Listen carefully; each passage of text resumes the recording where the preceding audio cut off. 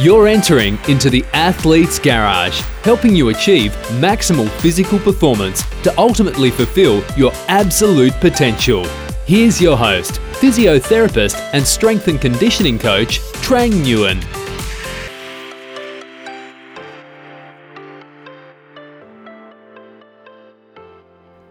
Hello and welcome to episode number 11 of the Athlete's Garage. My name is Trang Nguyen and I want to thank you for being here and listening to the podcast. I want to thank you for putting in the time, for putting in the effort and investing in your own learning and your own knowledge so that you can be a better athlete, so you can perform the best that you can.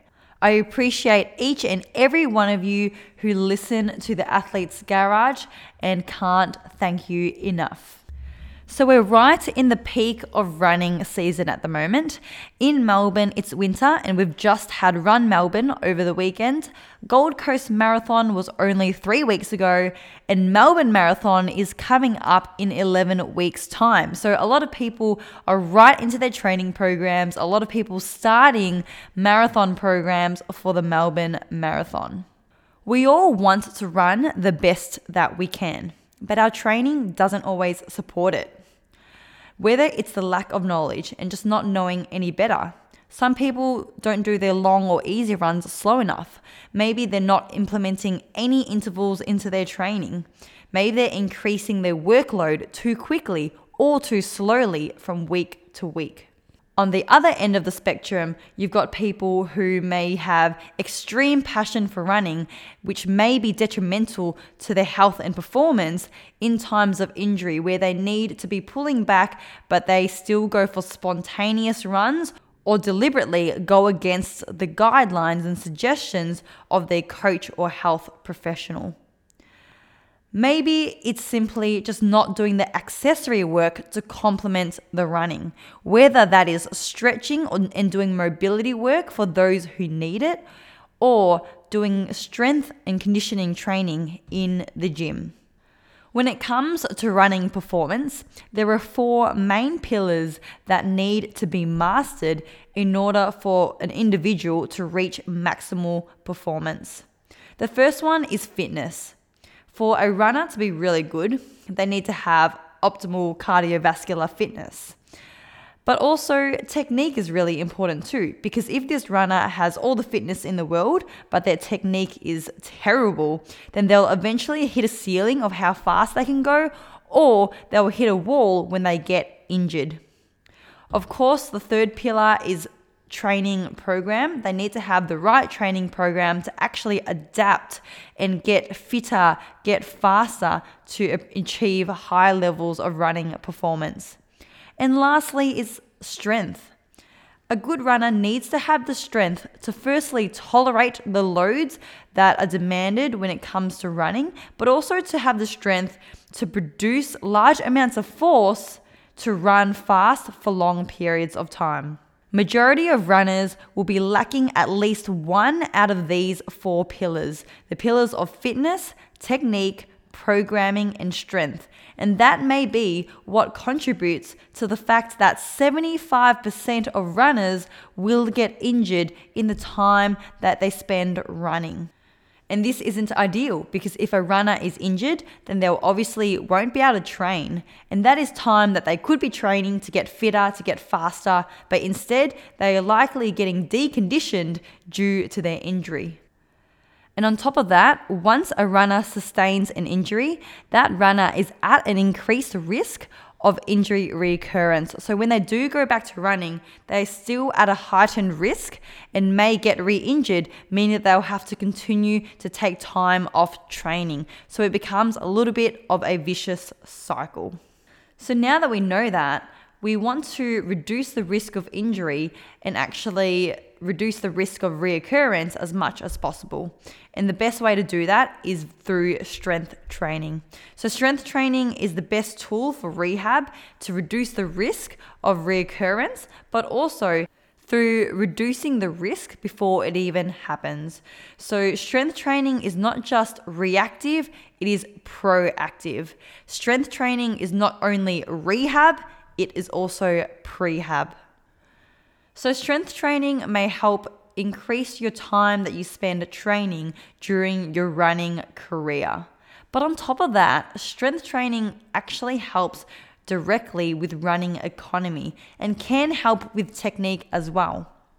If a runner has increased tolerance to the loads of running and is able to produce more force with each step, they're going to be able to run faster over longer distances and be able to hold good form for longer as well. So with all of that in mind, in today's episode, I'm going to go through 6 ways that you can train in the gym for maximal running power. Because you guys know that strength training is important. You know that you need to be doing it on top of your running. But how do you actually implement it in the gym for maximal transference into the sport of running?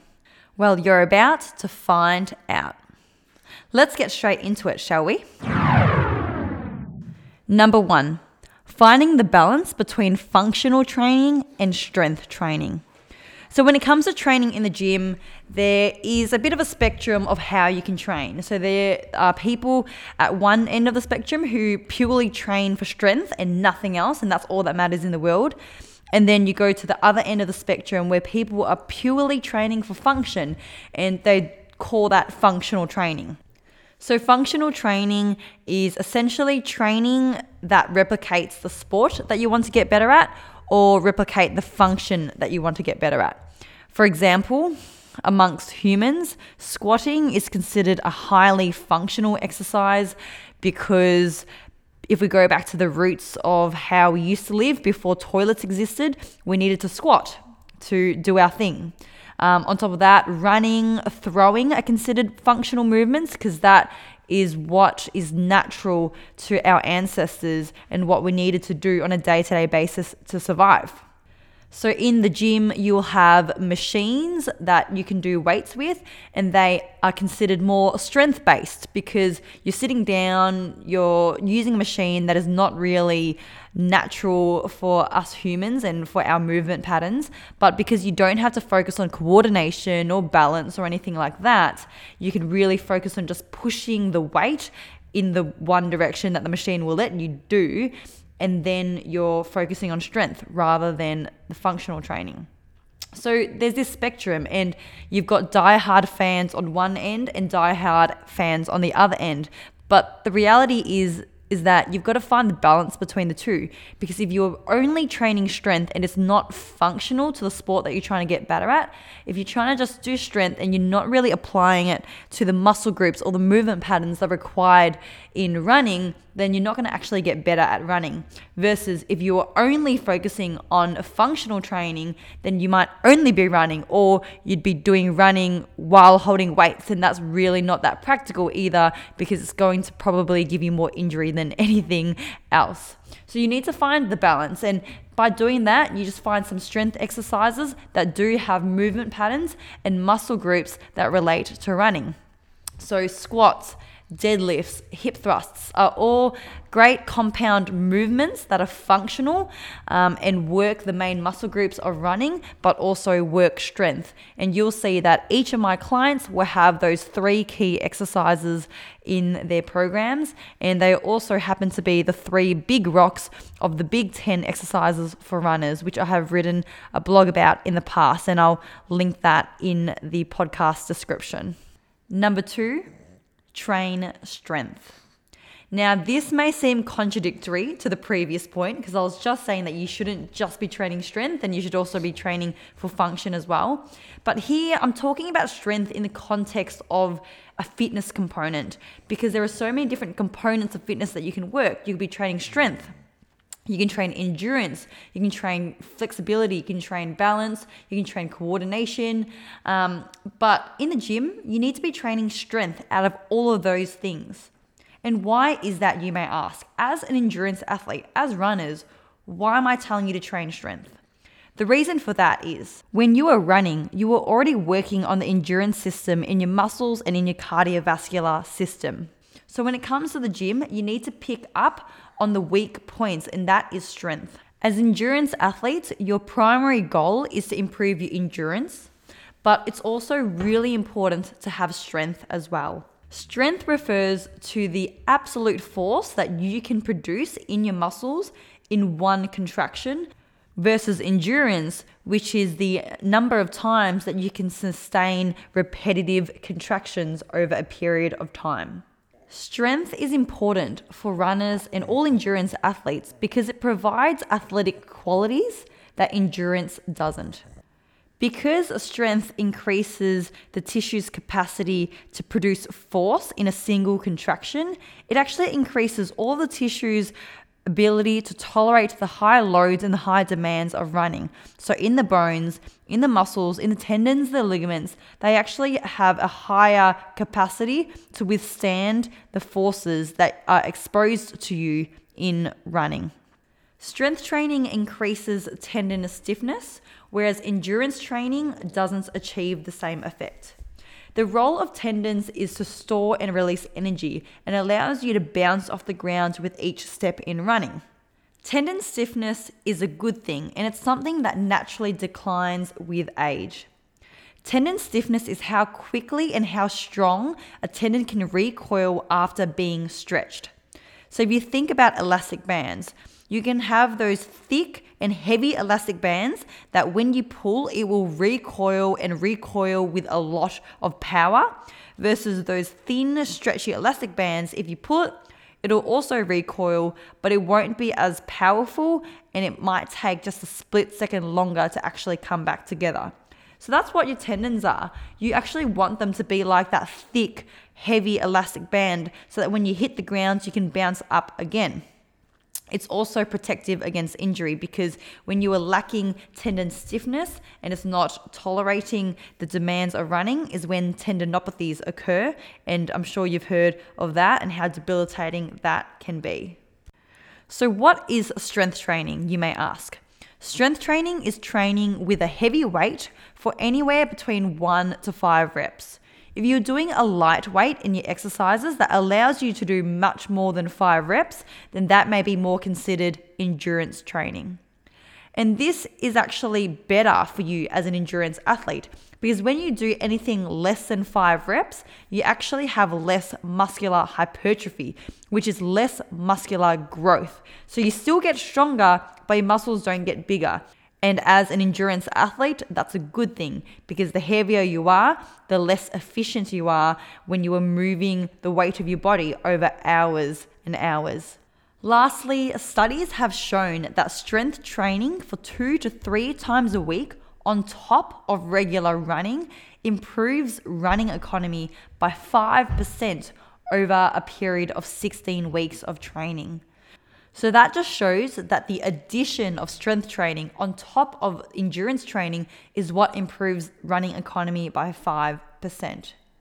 So similar to the previous point, heavyweight training between 1 to 5 reps can be done for squats, deadlifts, hip thrusts, and many other exercises like lunges, Bulgarian split squats, leg press, step-ups. They are all really good functional strength exercises for runners. Number 3, train for power. So we've already spoken about endurance and strength and how they are both athletic qualities that you need to possess, but power is another one of them. Power is the explosiveness that you have as an athlete, and it is defined by the rate of force of development. So it's not just about how much force you can produce, it's how fast you can produce that force. Training power is best done through using lighter weight, anything under 40% of your 1 rep max, and you've got to do it for fast, explosive reps. For example, jumping, bounding, hopping, skipping. They are all powerful exercises that you can do. Now, contrary to popular belief, these type of power and plyometric exercises do not need to be done for reps of 50 or 100. When you were doing these, you were doing these to your maximal effort. So you only need to do anywhere between 3 to 5 sets of 3 to 5 reps. So if you're thinking of those boot camp classes where people do 50 box jumps followed by 50 burpees, that is just not maximal power enough. All you need to do is 3 to 5 maximal reps, and that should leave you pretty knackered. On top of strength training, power training helps with more tendon stiffness because it increases that tendon's ability to store and release energy explosively, and also helps to produce force more quickly, to activate the muscles more quickly. So that's all going to help with your running speed, because you're going to be that little bit more springy and boppy off the ground to increase each step length and ultimately how fast you can run. Number 4, train full body days rather than split body parts. So if you walk into any gym and asked around for the most common training split, it would be splitting up the sessions between legs, chest, back, arms. This is common because a lot of people do train in the gym to build up their muscles or to look good in the mirror. But as endurance athletes, as runners, that would be a very inefficient way to train. You're already running, swimming, cycling so many times in the week. You may only have space in your week for 1, 2, maybe 3 sessions max in the gym. So that is valuable time, and you would be wasting it if you did bicep curls or tricep pull downs instead of working all the relevant movement patterns and muscle groups for running. So as mentioned previously, squats, deadlifts, hip thrusts, lunges, they are all functional, they are all compound movements, meaning they work multiple muscle groups in one exercise. So that is time well spent. So for example, the squat doesn't just work the thighs, it works the thighs, it works the glutes, the core, the back muscles. So in one exercise, you can get all of that out of the way, as well as training your body to recruit all of these muscles simultaneously as one unit, because that is what is functional and that is how the body works when you're running. It's not necessarily switching on certain muscles and switching off other muscles. It's recruiting everything as one. So the main muscle groups used in running are the glutes, the hamstrings, the calves, and the quads.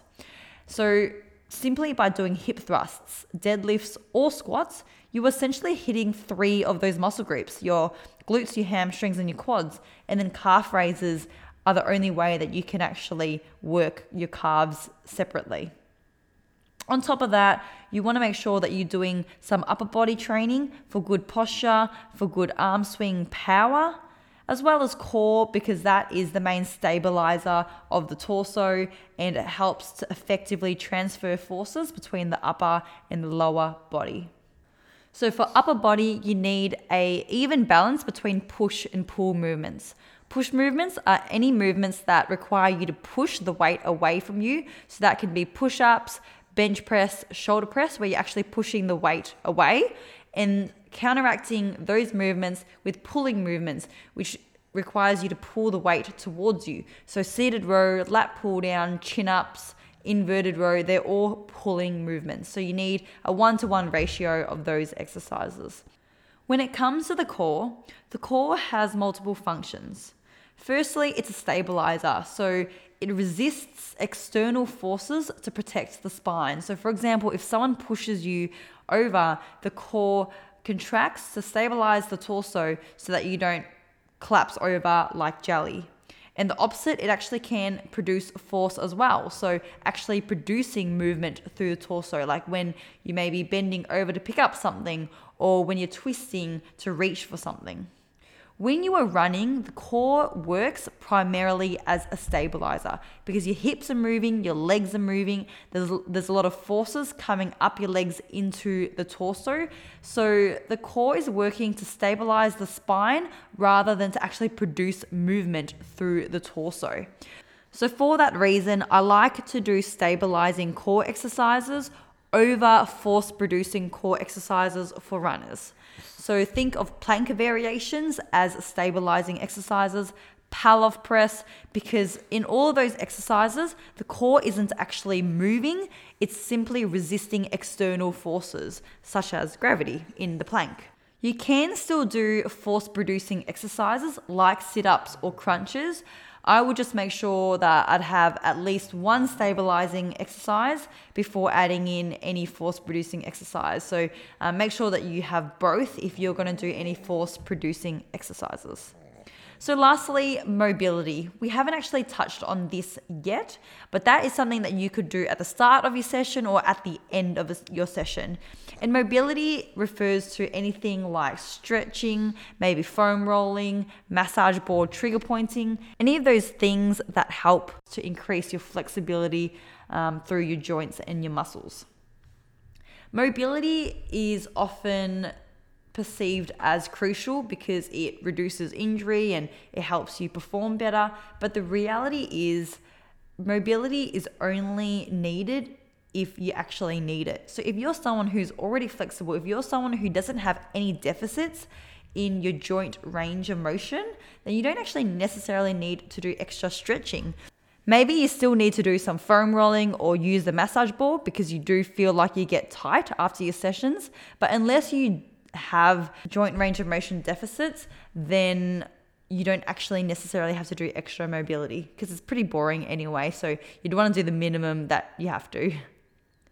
All right, number 5, train the big movement patterns first, followed by the accessories afterwards.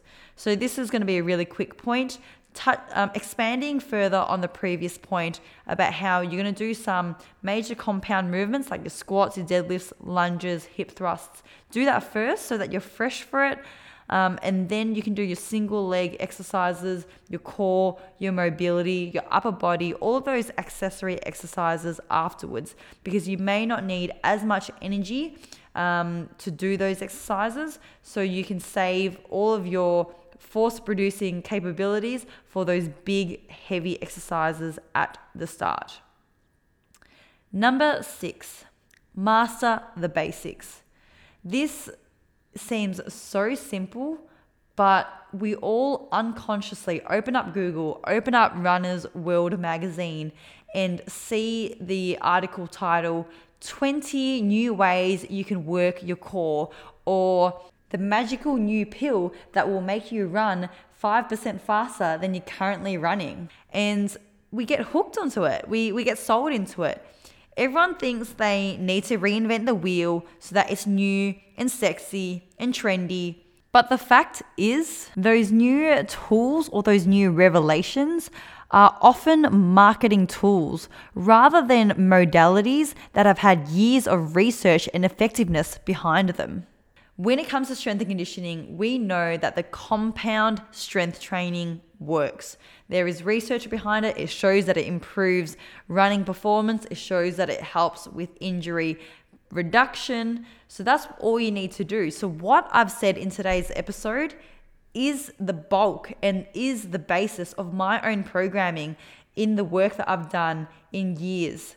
There is no need to take out fancy equipment or fancy new exercises that you've never heard of before, because the truth is you just need to master the basics, be consistent with the basics, and that is what is going to help you get results. So there it is, the 6 ways that you can train in the gym for maximal running power. Number 1, find the right balance between functional training and strength training. 2, train for strength. 3, train for power. 4, train full body. 5, train compound movements first in your session, then followed up with all the accessory exercises. And number 6, master the basics. Well, guys, thank you so much for listening to the very end of this episode of the Athletes Garage. I hope that this episode was very useful for you so that you can take away at least some information covered in this episode to actually implement straight away into your training. If you enjoyed today's episode, then please take a screenshot and share the episode on your social medias with all of your runner friends so that other people like you can discover and learn from this podcast as well. If you've got the time and you're able to, then hop on to the podcast on Apple iTunes or Spotify and leave us an honest review, because that will once again help many others discover the podcast too. Once again, guys, thank you so much for listening. You are now part of the tribe. You are part of the family who are committed and driven to learn more, to be the best version of themselves as an endurance athlete. So be proud.